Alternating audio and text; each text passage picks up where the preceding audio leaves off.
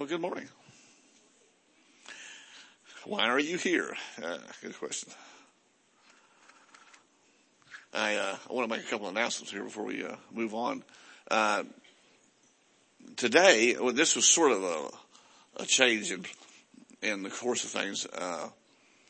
Al is here today. That was not the original intent, but things are changing in his life like crazy, and so he's decided he needs to take some time off and really focus on the things that are going on in his home state. Maybe California's about to erupt. Maybe something like that's fixing to take place. I don't know. But anyway, I really think it's a good idea for what he's doing. And so he was over here for Keith and Maribel. They had a previous scheduled event, and his family saw, he needs to finish out those things. So since he was here, I said, well, you need to come over here and let the people know that you're still around, but we won't see you for a little while. And I don't know how long that is. It might be 3 months. Because he is ADD, and he's spiritually ADD, and I mean, everywhere he goes. So anyway, we just wanted a chance to say not goodbye, but we'll see you later for a while with Mr. Al. And gosh, he's been coming out here for a long time, over 30 years. So I used to have hair the color of, who's got hair? Josh, not this one. That one. I had hair that colorish. He had hair. We were young and soldiers. Anyway, so he's been a major asset to our church, and an apostle to us, no doubt about it. And we sing a song like "We Shall Overcome." Yeah, look at Al. He has made us warriors basically against our will. Right? Is this true? Most of you were nicer than God when you started. Not so now. Asking God to catch up with you. So anyway, come on up, Al. And we're just going to kind of flow today, see what gives. Who knows how this turns out, but make sure you bless him on the way out. We're not going to, he's not going to preach tonight or tomorrow or anything like he usually does. It's just one service today. And we'll go back to our normal schedule where y'all worship at night and do your Bible study for the sword generation. And then we'll just move on. Okay. Push that button, Mike. I will push that button. There we go. Al, We're on. Hallelujah. Well, the times they be a-changing. So, and I mean, my family's got change going on across the board. I've got so much stuff up in the air, I have no idea how it's going to come down. And so when I shared some of that with Larry, and I was coming over to see Keith and Maribel, and we've had an awesome time doing team ministry over there. He said, okay, I want you to come over on Sunday and just share your heart, what's going on. And so truth is, I don't know. I know I'm in probably I'll tell you what I know. I am probably in the biggest transition I have ever been in my life. What's it going to look like? How's it going to come down? Where am I going to live? I mean, I may be out of California before this year's over. That's entirely possible. I've prayed about that for decades. I believed for it for decades. And there's one thing I've noticed about families. My age, senior citizen type families, when their grandkids go somewhere else, it isn't long till they're nearby. And my oldest son has 4 boys, and he is going to be out of Texas this year. Out to Texas this year. He's a CPA and attorney, and he spotted a job he would like to do with the Attorney General. I don't know whether he'll get it or not, but he's certainly been prepped for it, and he's got all the qualifications. So I'm convinced we will not be in California a whole lot longer. Oh, shoot. But there's a ton of stuff up in the air, and I can't even speculate beyond that because I got way too many pieces of the puzzle that are up in the air, and I have no idea where they're going to come down. Hello? So I'm going to teach you about times and seasons. Teach it myself. So if you want to know if I'm preaching myself today, yeah, I am, and you just get to listen, okay? How's that? Open your Bible to Acts chapter 1. Praise the Lord. And I trust I'll help you a little bit. Because, God doesn't do anything except He tells it to His servants, the prophet. So I can tell you about some stuff that's coming in this next chronos. Now, does everybody understand that? That's a Greek word, chronos. Kairos and chronos, times and seasons. God changes the times and the seasons. We have just completed 3 major 40-year chronos leadership generation periods under the restoration of the Holy Spirit to the church. Historically, that's where we stand.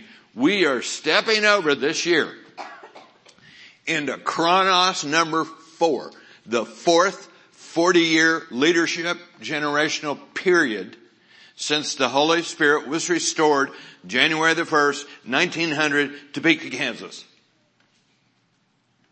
3 times 40 is 120. 1900 plus 120, 2020. Bing. Look at somebody and say, you just stepped over. You just stepped, whether you like it or not. And some of you won't. But the majority of you will when you find out what God wants to do through you. I mean, all you have to do is stand up and say, Jesus, I want everything you got for me in my generation. I was born for a purpose. I was chosen by you. I was purposed by you before I was ever born. And you gave me a heart for your kingdom. And you judged me worthy of the kingdom. That's all in chosen. You were, number 1, chosen. Number 2, made holy. Ephesians 1, sonship gifts. We've talked about those over and over and over again. This is not new news. You're adopted. You're God's kid now. I don't care what your last name is. Once you say yes to Jesus, you are on a pathway to adoption in His family. And when you say yes to that adoption, now you are God's kid first. And the son or daughter of your parent second.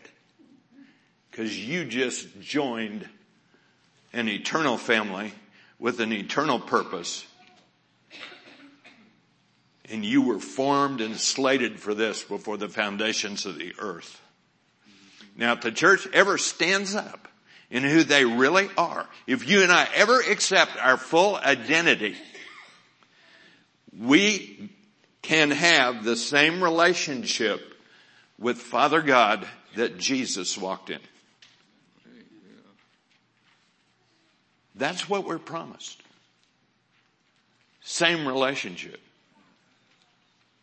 Well, if you ever say yes to that and look in the mirror and agree with it, then there's a little aspect of something you can do that you're probably not doing right now. Because it's not the time or season for it. Hadn't been. We've been waiting for it. We have to wait on God. When we're in God's family, we're on His timetable. You give up your own timetable and you yield to His. And I can tell you one thing's guaranteed about God's timetable, it stinketh. It takes way too long to get to some of the promises. It is painfully long to get to some of the promises. So the first conflict you have to bow to, I choose to be patient. Yeah, right. Tough, isn't it? Because stuff, I once had strength for that God promised, still hanging out there, and now I got 100% believe him for the strength. Yeah. It's amazing. Why would you call a guy like Moses? He's ready to go at 40, and you make him wait another 40 till he's 80. And then, just for grins, once he gets the nation out of Egypt, you let him lead them for another 40 in the wilderness before you take them in. What an assignment.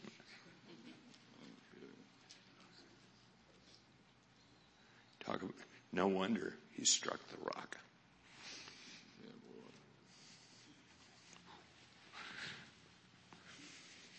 Some of walking with God is not easy. It takes more than we have. And we have to recognize it, yield to it, and bow before God and say, if you don't give me this ability, I can't fulfill what you promised. He's a master at making us dependent on him.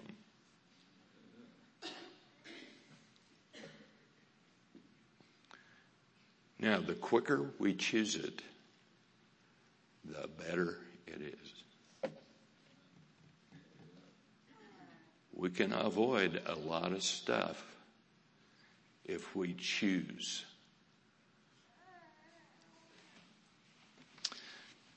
We got some choices to make, church, and we make them along the way. And then we have to live with them, and then we have to grow through them. And the great thing about God is he's seen every choice you and I made before we ever made it. He still called us. He still purposed us, and he still brought us in and said, I will use you. With all your mistakes, all your failures, all your tangents, all your misturns. Since I created you, I'm big enough to fix you. I don't care how messed up you are. And I'll redeem your messes. And I will cause your messes to praise me. Nobody else can do that. But the God you and I are connected with. And he does it for his glory. Did you find Acts 1 yet? I mentioned it, didn't I? Or did I not tell you? Acts chapter 1. Pick it up in verse 4. And being assembled together with them, he commanded them not to depart from Jerusalem, but to wait for the promise of the Father, which he said, you have heard from me. For John truly baptized with water, but you should be baptized with the Holy Spirit not many days from now. Therefore, when they had come together, they asked him, saying, Lord, will you at this chronos, verse 6, write chronos in there if you don't have it in your Bible, will you at this chronos restore the kingdom to Israel? And Jesus said to them, it is not for you to know the chronos or kairos, which the Father has put in his own authority. Now smile at somebody and say, it's not for you to know. All right. Now this is prior to the ascension, prior to the baptism in the Holy Spirit. Because the very next thing that happens, Jesus ascends, wait for the promise, because I'm going to empower you with the Holy Spirit. All right. We know that, right? Now go to 1 Thess 5. 1 Thessalonians chapter 5, pick it up in verse 1. All right. The season just changed. What happened in 1 Thessalonians 5? Well, the season has changed. The Holy Spirit has come. Look at verse 1. But concerning here it is again. Chronos and Kairos. Times and seasons, brethren, you have no need that I should write to you, for you yourselves know perfectly. Are you kidding me? It's not for you to know, Acts chapter 1, Jesus ascends, he sends the Holy Spirit, and now, 30 years later, this is written, you know perfectly. The job of the Holy Spirit, job one of the Holy Spirit, He empowers us to yield to the Father. Embrace the cross. Embrace God's plan. Embrace God's time schedule. And when you and I say yes and bow our knee to God's timing, the job of the Spirit is to make us know the times and seasons. Jesus said, when He is come, He will show you things to come. So, if you don't know what's ahead, you may not be spending enough time praying in tongues. Because when you pray in tongues, you are aligning yourself with the Spirit of truth and the Spirit of revelation, who is charged with making us know perfectly the times and season. Because if you're going to fulfill the will of God, you have to know what He's going to do in that time frame. It would be unjust to expect you to fulfill His will and not know it. I mean, no good dad operates that way. No way. Sometimes we have not because we ask not.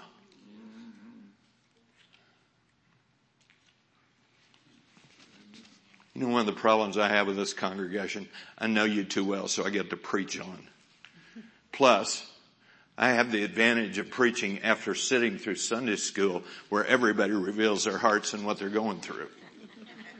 And I have to resist the temptation to be a firefighter and help put out fires and just bring the word that I'm hearing from on high. So I often have to rank. ADD doesn't help either when it comes to that issue. Smile at somebody and say, my Bible says I know perfectly the times and seasons. So I trust the Lord to reveal that to me. I trust the Lord to reveal that to me. Hallelujah. All right. Now, because you're in a brand new Chronos leadership generation, and the Kairos, the individual thumbprint moves of God, haven't unfolded yet. That's the next thing. And every Chronos since 1900 has had 7 distinct Kairos moves of God. How do you know that? Because God spoke that to me 2 Chronoses ago. And said, go, here are the 7. And I thought, man, God, you know how to hang people to their prophets. Because if I prophesy that and it doesn't come to pass. He said, I don't care. Tell it. So I did. First series. Well, one of the first. 7 Kairos of the next Chronos. This isn't my first rodeo. I've been around here a little while. I know how to hear God, and I know when He's talking to me, especially about times and seasons. So I'm going to outline some places where you're going. Now, you're not ready to go there yet. I know that. I'll make that comment while I'm there. But I can't help it if God has shown me some of what's coming in this next Chronos. I probably won't be around for all of it. Pretty sure I won't. If I make half of it.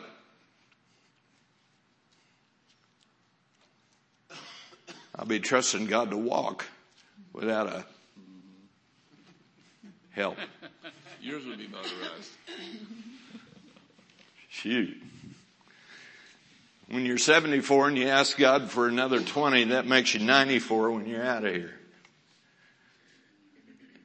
If you want another 20. Here's what's possible to you. Jeremiah chapter 5, verse 1. Go to Jeremiah 5, verse 1. And please look at somebody and say, you could do this if you're willing. You could do this. This is a prophetic promise of God. Jeremiah 5, verse 1. Run to and fro through the streets of Jerusalem. See now and know. Seek in her open places if you can find a man. Look at somebody and say, single man, one person, man or woman, single believer. If there is anyone who executes judgment, who seeks the truth, and I will pardon her. It only takes one individual to save a city. It only takes one individual to save a nation. Are you kidding me? God will do it with one. That's the promise. God will do it with one. One person. I believe in this next Chronos, you are going to see single individuals change cities.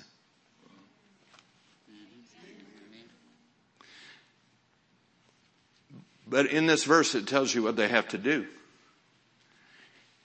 If you can find a man, if there is anyone who executes salvation, no. Anyone who executes love, no. Anyone who turns the other cheek, no. Anyone who executes what? Judgment. Wow. Okay, what does that mean? I'll go back to 1 Samuel chapter 7. Let's find out. 1 Samuel 7. Now relax, guys. I'm showing you a place something's gonna manifest in this next 40. Church is not ready for this yet. We're going to talk about what God's doing to get the church ready right now. And so when I get there, I'll identify that. But I want to show you something you're going to see in the next 40. All right? It's been forfeited by the restoration. In this last 40, we saw a restoration of apostles and prophets. But one of the things they were called to do, restore the fear of the Lord, was forfeited because of mixed seed, which was mammon. Somehow, my generation had a terribly difficult time overcoming the spirit of mammon. And consequently, we forfeited part of what God wanted us to restore. And so we are having to bequeath either one of the two things. Either we're going to get to taste it and see it in our final years, or we're going to push it over on you. You're going to have to clean up a mess that we shouldn't have left you. So I'll apologize for my generation and say, as for me and my house, I'm going to shoot straight and give you the truth, and I will not claim that legacy because I've done everything I can to teach people how to walk in the judicial to save. Now, whether or not I'll ever get to the White House and try it out, I don't know, but I can tell you right now, if I get there, you'll see a trail of dead bodies along the way. You prepare for that? Yeah, dream about that. I don't know what you dream about, but that's what I dream about. Restoring the fear of God to the church. I'm not on my timetable. Have to bow to His. Hallelujah. Have to bow to His. And His is good. His is much better than mine. You know, I have found out a truth about the issue of judgment. And that truth is, unless you heal people first, they cannot move judicially to save, because the pain of the wound, the hurt that's not yet healed, they will misread, misjudge, project on somebody else, and their flesh will get in the way of obeying the Spirit. So the way you get the church ready to move judicially is what Moses did in Egypt. And we've talked about that, because the last time I was out here, we talked about that. God asked me the question. I couldn't answer. What was Moses doing when he went in front of Pharaoh? God, I don't know. Is it in the Bible? When it said the Bible 44 years, I couldn't answer that question. I didn't know where it was. Yeah, but it's only 2 verses. Where the heck is it? Psalm 105:37. When he brought them out with the silver and gold, and there was not one feeble among 3 million slaves who have to build all Pharaoh's cities and he abuses, kills them, if they can't perform. Are you kidding me? So, how many new knees? How many new ankles? How many new hands? How? 3 million people, every single one healed. And all of us, I said, God, why are you asking me this? He said, it's a prophetic pattern, and you have never seen that you face in your generation almost exactly what Moses faced in his. You don't think your generation is like the one he faced in bondage 400 years in Egypt, but it's a whole lot more like them than you know. You haven't discerned that. Are you telling me you're sending a healing revival to turn your church into a judicial army? It's exactly what I'm telling you. So what did we hear in Sunday school? God's at work. God's restoring. God's healing. God's turning captivity. Better believe it. And what's the standard? Not one sick nor feeble among them. We got a ways to go, little. Haven't hit the main body of that healing? No, I don't think so. I think we're just dabbling in the edges. But the full, what's coming first? What are you going to see first? You're going to see a healing revival. My first 7 years in ministry, I never had a meeting. I caught an anointing at a place called Melodyland. I caught it. Somebody else birthed it. Another generation birthed it, but I caught it. I never had a service. 7 straight years. I never had a service where somebody wasn't healed, delivered, saved, baptized in the Holy Spirit. The word of knowledge flowed like a river. And it was second nature. And I haven't seen it since. It's coming back. It's coming back. There is no way you can heal every single person in your congregation if we don't get a full restoration of the word of knowledge, gifts of healings. In other words, God has to come and settle on the house. And when God comes to settle on the house, people drive through the parking lot and get healed. I've seen that, heard those testimonies. It happened in my early days. Hallelujah. That's where you're at right now. You have stepped in the water of the God who has chosen to turn you into an army by first healing you. So he is treating this generation in church as if they've been in the wilderness. And he's bringing us out of a spiritual wilderness by healing, delivering, turning our kids' lives around, blessing them, healing them, restoring them. It's coming to our house. It's coming to our house. But what's the end of it? You can't be a single person that does judgment that saves a city if you're still wounded, because that affects your discernment. Some of those wounds are God inflicted. And those are the ones he's really after. That was a word.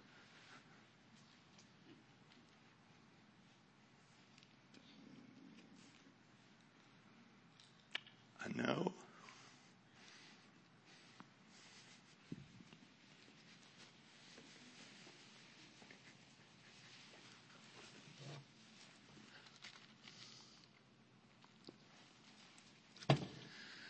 To qualify for the magnitude of what God wants to do, we have to make some choices. And the choices that Samuel made in his generation set him apart from all those who came before him. He chose not to manipulate for money. No three-pronged flesh hook for Samuel. He said no. He didn't, he kept his his personal boundaries. He kept his integrity. He didn't cross those boundaries. He maintained his purity, his commitment to his wife. He maintained his boundaries.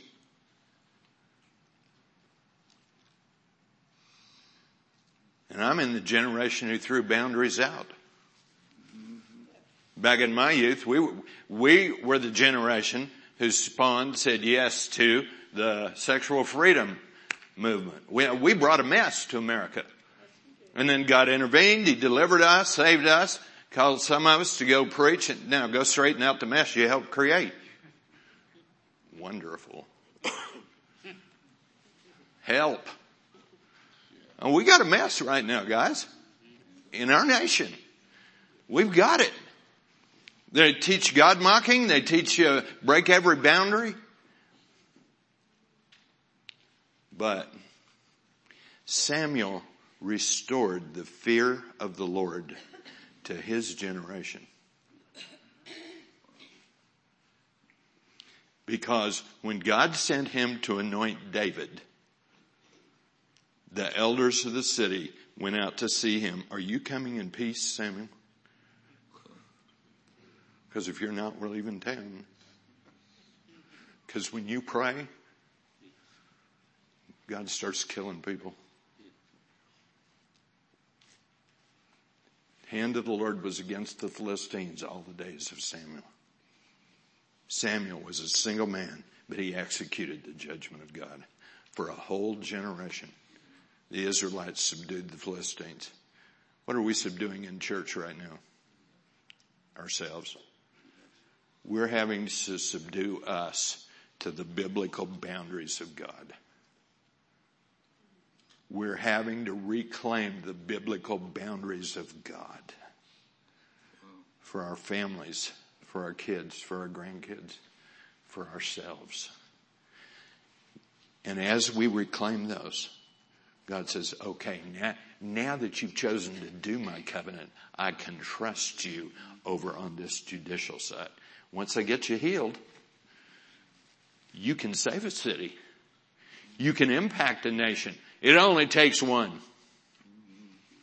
And that's the glorious future that God has set in front of us.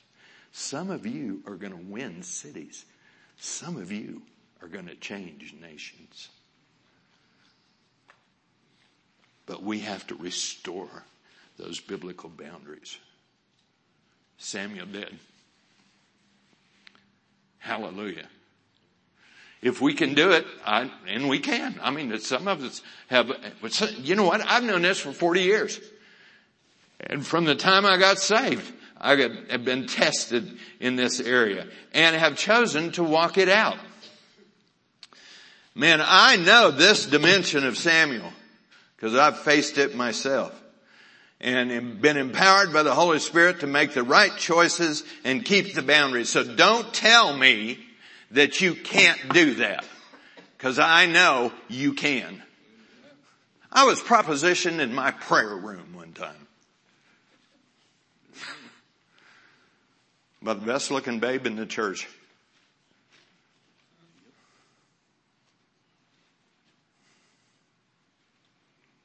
I got through that. I went out there and I said, number one, I'm never counseling a woman again with a closed door. And I'm going to have somebody at least within earshot or in the same room. I'm not doing this again. There isn't no way. I didn't use wisdom, but I didn't expect it. I never had that happen before. The last place as somebody who's pastoring you expect to be propositioned is in your own prayer room. God Almighty. How did that get in the door? First year I was in ministry, my discernment was not what it is today. Because we had everything was free, wheeling, flying in the Holy Spirit. Somebody came up with something, we'd hand them the mic. This girl's got a raincoat on, it's raining outside, and she's been look normal to me. I've got a word.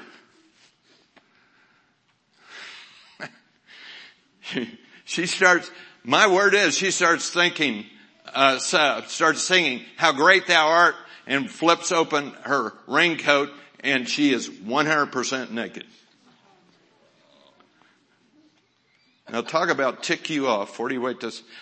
God, how did I even let that in the pulpit?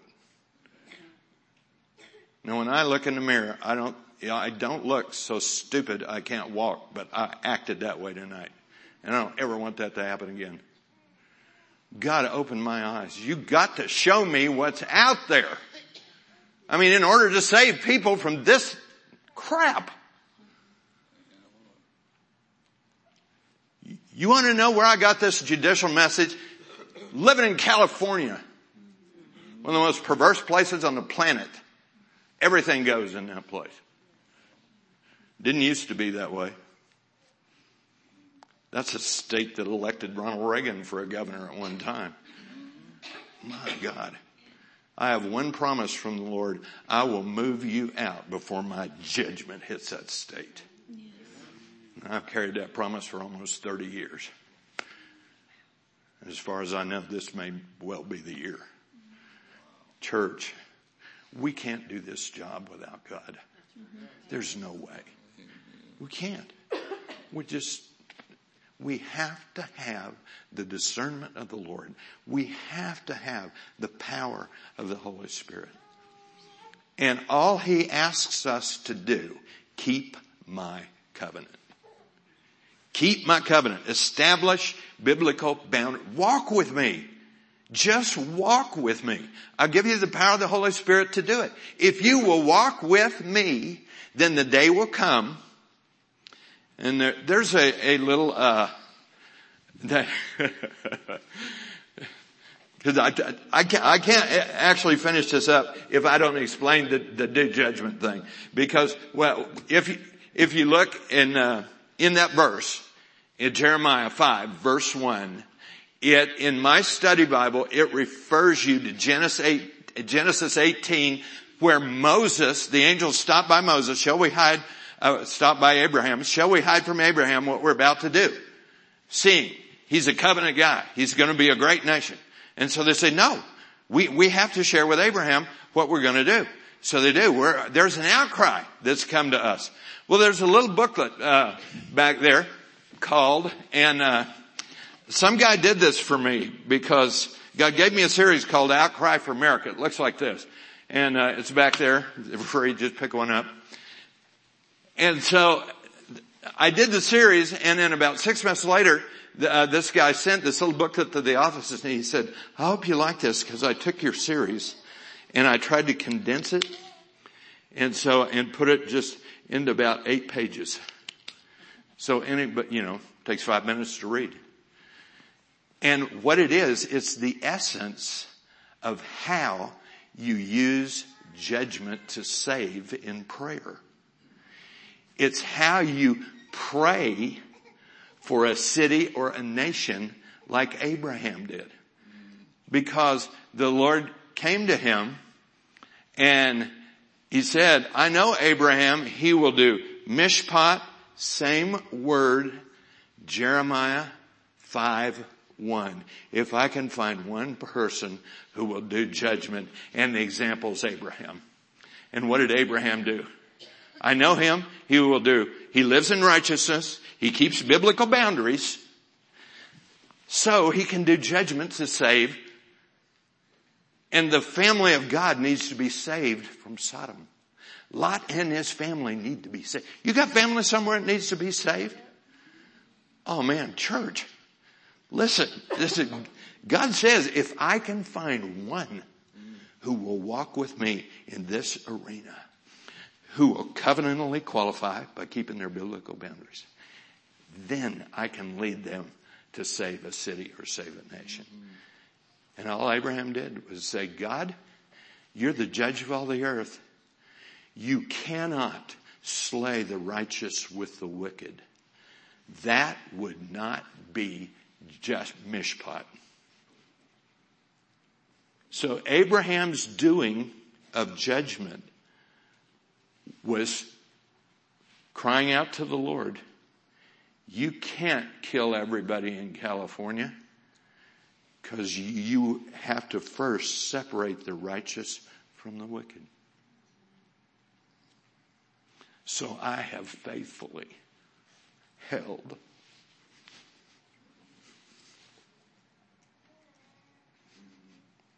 that before God. But on the day I move you out, judgment will come.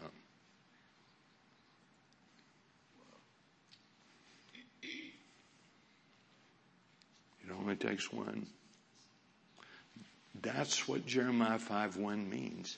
It doesn't mean you're channeling or funneling judgment. It means you're crying out to God to separate out the righteous. God, you cannot, it is not right to destroy the righteous with the wicked. And because Abraham prayed that, God moved out the righteous and then he destroyed the wicked. That's all God's looking for to save a city or a nation. There's your standard. You can reduce it to two principles. Keep covenant. Keep your biblical boundaries. Walk in the Spirit. Don't ever pray judgment until the Holy Spirit triggers you. And right now, the church can't go there because we're not healed here. We got wounds from God that have to be healed before we can even discern right. So we're probably looking at 7, maybe 10 years of healing, deliverance, the miracles of God, the goodness of God. The Israelites became an army when they personally tasted the restoration goodness of God. When God healed their family, when God delivered their kids, when God set them free.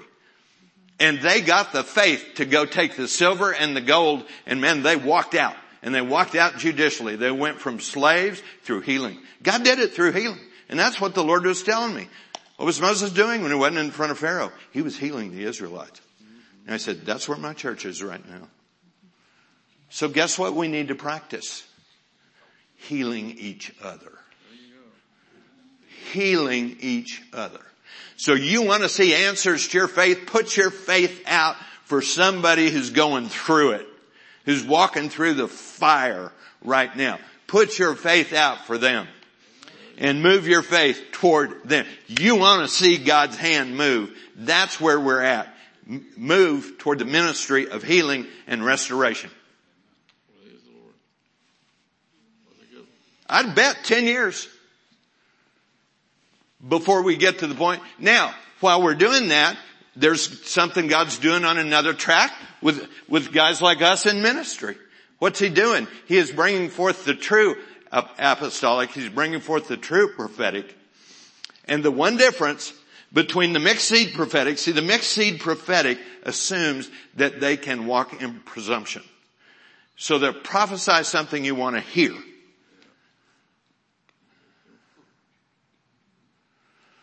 I just talked to a family who 10 years ago, I had to prophesy them, you're about to face the biggest trial of your life. You're going to lose one of your kids. Their son went out. The following month, their son went out. The only reason I remember this story is the mom came up to me at a meeting and reminded me. There was a season when I really didn't like you. But then I started thanking God for you because you were trying to prepare me for what was coming, and everybody else was speaking good, and you told me the truth. Nobody wants to hear one of your kids is about to die. That's the last thing most people wouldn't say it even if they heard it. You never get invited back to this place. That's not my job. My job is to tell you what I hear. And let the chips fall where they will. If I'm going to keep my boundaries with God, well, guess what the last verse of Deuteronomy 18 says? Moses, when a prophet speaks something that it doesn't come to pass, he has spoken it presumptuously. It's not from the Lord. And the very last phrase, you do not have to be afraid of him. So what are the prophets assigned to do? Restore the fear of the Lord. So as you and I are enjoying the healing and the blessing of God in healing and restoration over this next, say, 10 years, what's God going to be doing with the leadership who is qualified? He's going to be restoring the fear of the Lord. Just like Moses was sent to Pharaoh, boom. So he goes to Pharaoh in the morning, and then he goes home and does a healing service. In the morning, he goes judicial. In the afternoon and evening, heal my people. My God, he must have been schizophrenic. What time is it? He had one foot in each world. Where is the fear of the Lord? Where are the prophets that the church needs to be afraid of? They have to be brought out. Where are the apostles, the true apostles, the church? They have to be brought out. Now there's one last thing I want to say to you guys. Well, forget that. I'll probably buy like that in 5 minutes. There's one ADD thing I just thought of I need to say. All right, so no guarantee it's the last. All right, and that is this. The greatest prophet, one of the greatest prophets of all time, Elijah. Would we agree? If this can happen to the greatest prophet of all time, it can happen to us. And you don't find out why this happened until Romans 11. But go to 1 Kings 19. Hallelujah. Now this is a temptation, and as long as you stay in the healing anointing and walk that out, you won't have to worry about this, okay? But you got to see this, because Elijah just comes off the greatest victory he's ever had. He brought fire down and he killed all the prophets of Baal. And what does he get threatened by? Jezebel. And so he takes off and he goes to the mount. Why does he take off and run? You only find this in Romans 11. He was pleading after he judged and killed the prophets of Baal. He was pleading with God now for judgment on Israel. He was sent to save Israel, not judge Israel. Yeah, that's cool. Yeah, that's amazing. Yeah. But Romans 11, it says it. He is pleading with God against Israel. The very nation he was sent to save. He's a prophet. What kind of mistakes do prophets make? They see what's coming and they try to do what's been assigned to the next generation. William Branham, classic example of my generation. He saw the teaching move coming. He tried to teach and he ended up birthing a cult.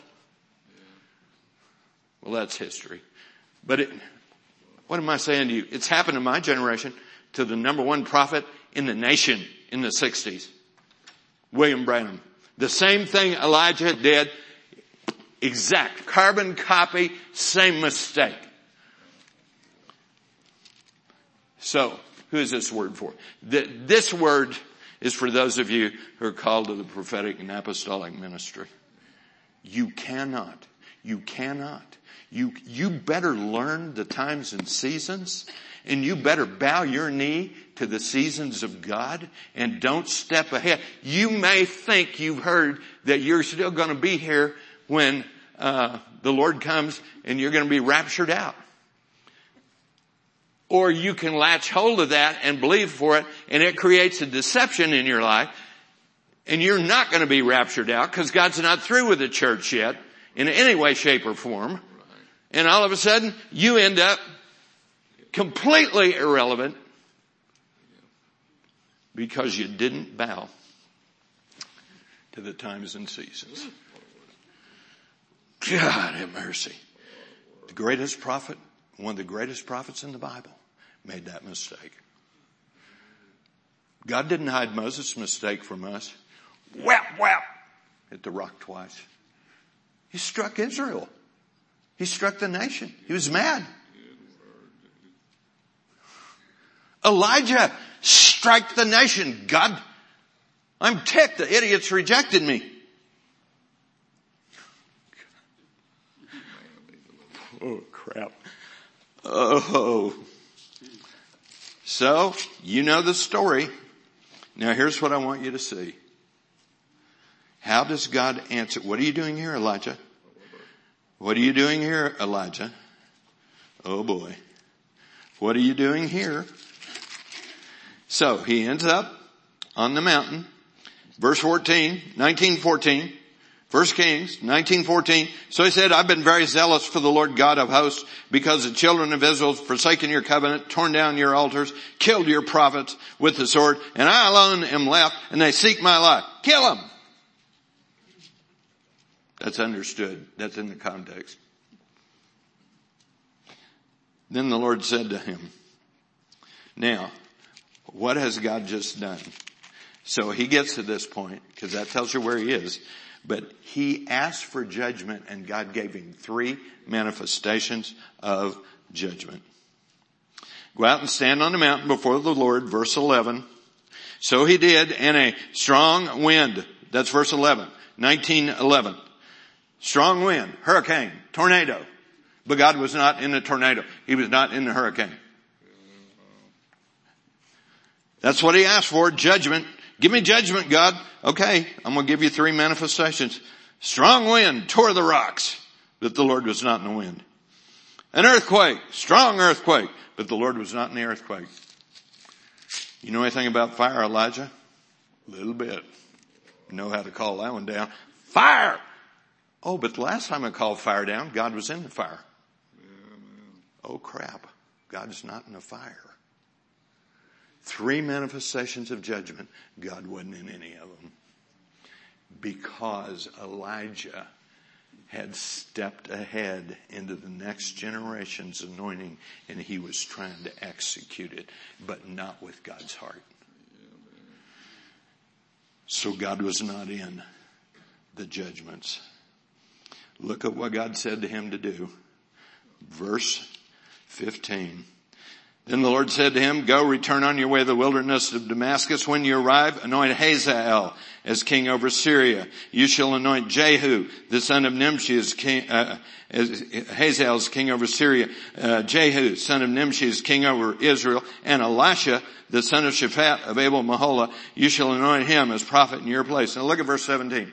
There are 2 places in the Bible where God anoints people to kill. This one and Revelation chapter 11. And in Revelation chapter 11, he's anointing us who are left as his witnesses to kill. There is a generation that will be here for that. God called me to help prepare them. And I've tried. I've got the theology. I've written the books. But now, as I embrace whatever I have left, God has me teaching people who you are in Christ, who need to be healed, who need to know their identity, because they can't do this without the right foundation. It took somebody to go get the theology. I didn't ask for that assignment, but I got it. And so the reward for obedience, let me show you how I'm going to turn my people into an army. I'm going to heal them. I'm going to heal them. So here in my latter years, I get to turn totally pastoral. I don't know what to do with myself, Rick. It's a Dr. Jekyll, Mr. Hyde moment. Oh, God. Look at this. It shall be, verse 17. Somebody smile, somebody say, it shall be. It shall be that whoever escapes the sword of Hazael, Jehu will kill. Whoever escapes the sword of Jehu, Elisha will kill. There's your judgment, Elijah. I heard you. I'm pouring it out on the next generation. You would bring it on the righteous and the wicked. They won't. They'll bring it only on the wicked.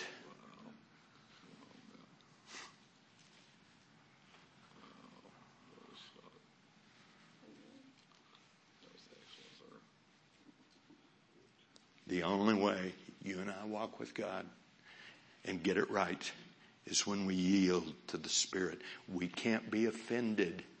Elijah got offended at Israel. Kill him, God, judge them all. Can't do it. I wish I could tell you I knew what all was ahead. I don't. I have to walk it out as it unfolds. Maybe a while before I see you again. Like Larry said, maybe out again in 3 months. I don't know. I got too many pieces in the air. But I've given you today what I do know. And I want to pray that you experience the full measure of the healing, delivering, anointing of the King. Everything that Jesus paid for. So that the day will come when you can be the one in a city that saves it. So would you stand with me and cup your hands before the Lord? Father, I love this church. I've been coming here for decades. So Lord, in Jesus' name, you showed me what was coming. And I have given what you have shown me. Now, Lord, perform your word with signs following. Bring a healing anointing on this house. Like you did at Melody Land years ago, let your cloud settle over this house. And in Jesus' name, heal, deliver, set free. Let the gifts of healings and word of knowledge flow again like a river through this house and through this city, Father, and through this state in the name of Jesus. Save this state from what the enemy is trying to do to it. Turn it, Father, by the power of the living God. Pour out your Spirit and give us a harvest in this state and use us to save it and to turn it back to you. Lord, we thank you for it. We rejoice in it. And I ask you to pour it out on this house and on this people. Let the water of the Spirit flood into these hands, Father, in this house that are cupped for it in Jesus' name. Because everyone is saying, I'm here. I'm available. I will walk in your boundaries. I will do your word. I will walk in your Spirit. Honor them, Father. Bless them. Pour out the fullness of who you are as King in their life. Prepare them for that day ahead when you will come and say, I'm anointing my witnesses. Oh, Father, in Jesus' name, make them the army that they have been created to be by your loving, healing, delivering hand. Let the sky open and let the blessing of God fall on this people. In Jesus' name, I put them in your hands and I bless them, Father, with your very best. Hallelujah. Thank you for it in Jesus' name. Amen. Love you guys. Bless you big. Amen. Hey guys, we do expect Al to be back, but what if he doesn't? So I want to just say, you ought to take a shot and give him a hug.